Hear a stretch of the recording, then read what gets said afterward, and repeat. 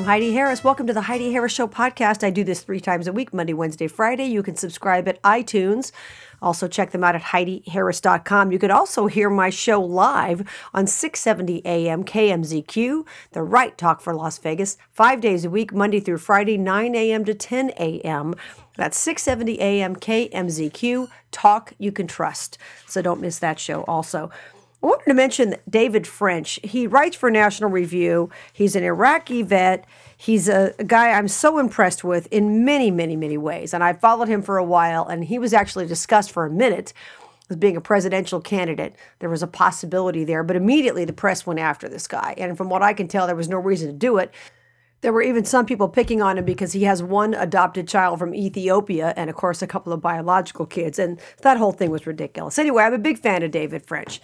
And he put out a letter on Thursday, and the title is An Open Letter to Trump's Evangelical Defenders. And I posted it up on Facebook. You can check it out on the Heidi Harris Show Facebook page. I also tweeted it out at Heidi Harris Show. And I know that he's frustrated. And I know that he's basically saying that, Christians are not called even to fight about abortion and things like that. They're called to honor God. And I get that. I totally get that. And I have never put my trust in any prince. The Bible's very clear about not putting your trust in any public official. I've never done that. And I think that for anybody to be fighting about who the politicians are is kind of ridiculous. When you think about the New Testament, a lot of it was written when people like Herod were in charge. And you didn't hear the Apostle Paul saying, you know what, I know it's going to be real tough. You're not going to be able to follow Christ now because Herod's in charge. But, you didn't hear that kind of thing, obviously. And he's just very, very frustrated that people who are evangelicals are defending him. And I don't know if a lot of evangelicals are defending Trump. I think that they're happy with some of what he's done. Now, I have seen some people on my Facebook page and in various forums defending Donald Trump like it's no big deal that he's having affairs or has had affairs. And I've actually had some people say, well, it was 12 years ago. Who cares? It does matter. Of course it matters. Everybody's character matters. I'm not defending him as an evangelical, not at all. But bottom line, the question that I keep having for people like David French and others who were never Trumpers is, what was your plan? It was him or her. That was it. It was either sit home and give Hillary a free vote or not. I mean, I voted for Trump. He wasn't my first choice. I think a lot of people know that. There are other choices. But even if you pick somebody, I like Ted Cruz the best. Even Ted Cruz, everybody has got their stuff. I don't know that Ted Cruz has ever had an affair, but bottom line, everybody's got their stuff. You're not going to have perfect people. But I'm grateful that we live in a country like America where you could actually vote people in, and you may vote for the lesser of two evils. Most of the time you do that. I remember being a little kid and talking to my parents about politics and saying, well, who are you going to vote for, Mom and Dad? And, of course, my parents were both FDR, especially my dad, an FDR Democrat. And I was always raised to believe that Democrats cared about the little people and the Republicans only cared about the rich people. And we weren't really rich people, so we just thought, okay, I didn't really know much better. But I remember my parents telling me, even when I was a little kid, well, there's no choice. They're both terrible. So people have always felt like that. And many times you have to choose the lesser of two evils. But it seems to me sitting home and just giving somebody a free vote is not the way to handle it, or protesting. And most people who voted for Donald Trump didn't vote for him because they thought he was any kind of stellar human being and he was any paragon of virtue. They voted for Donald Trump because they thought, first of all, they thought he would drain the swamp. Nobody can really drain the swamp. The alligators are in charge. We all know that. But at the very least, he was going to shake things up. And a lot of folks were very upset with the establishment.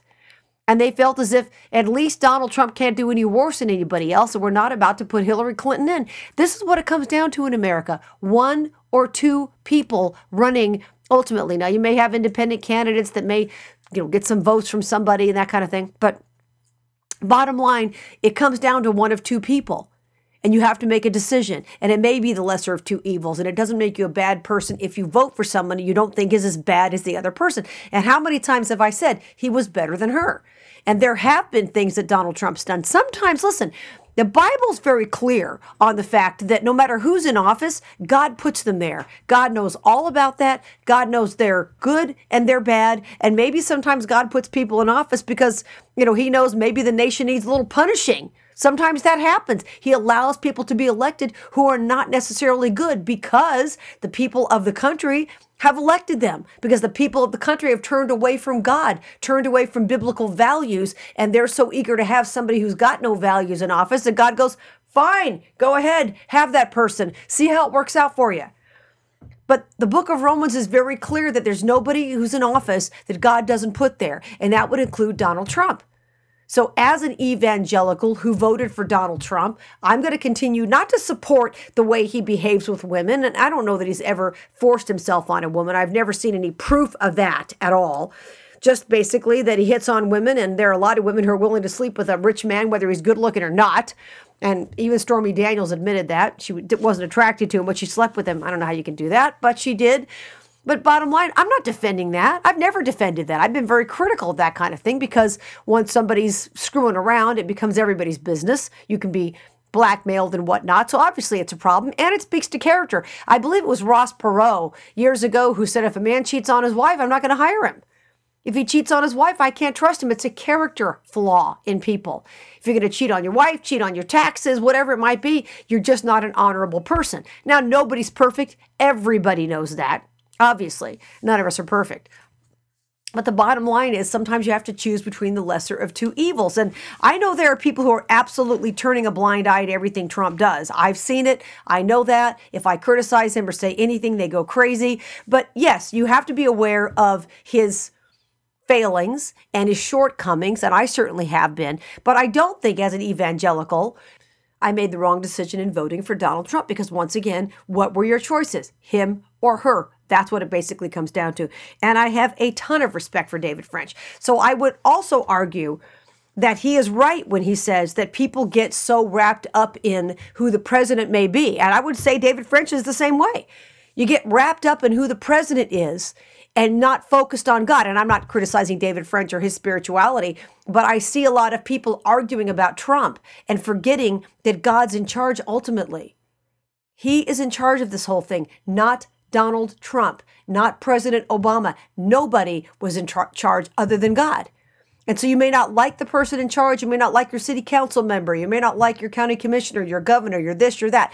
But ultimately, we as Christians are called to live our lives according to Christ, according to God. That's how we're supposed to live our lives, regardless of who's in office. And so I think it's just as bad for people who will absolutely apologize for anything Donald Trump does. It's just as bad on the other side to hate his guts, criticize him for everything. Oh my gosh, how can you defend him? Well, he's the president. Aren't you supposed to respect the office at least? Remember, a lot of people said that when Obama was president. Many of us were not real thrilled that he was the president. And a lot of people said, well, you should at least respect the office. Well, I didn't respect Obama, but you do have to respect the office of president. And that goes for the right-wingers who were disgusted that Donald Trump became the president. I understand how they feel. They felt he wasn't the right guy. Many of them were establishment folks. I get all of that. And clearly this nation needs somebody who's got some real spiritual leadership and actually can be somewhat of a moral leader. I get all that. But Donald Trump was the person put in place at this moment by God. Now, maybe Donald Trump's foibles will get him tossed. Maybe all this ridiculous legal stuff, and I'm not saying all of it's ridiculous because there's a lot of mess here. Maybe this will get him thrown out of office. I don't know. That's what the left has been trying to do since the day he got elected.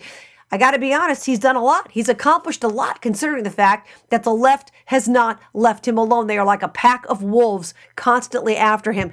Yet still, he's had successes with North Korea, more than Obama did for 8 years. And I guarantee you, he's had more success with North Korea than Jeb Bush ever would have had, or any of these so-called establishment candidates that a lot of these people wanted.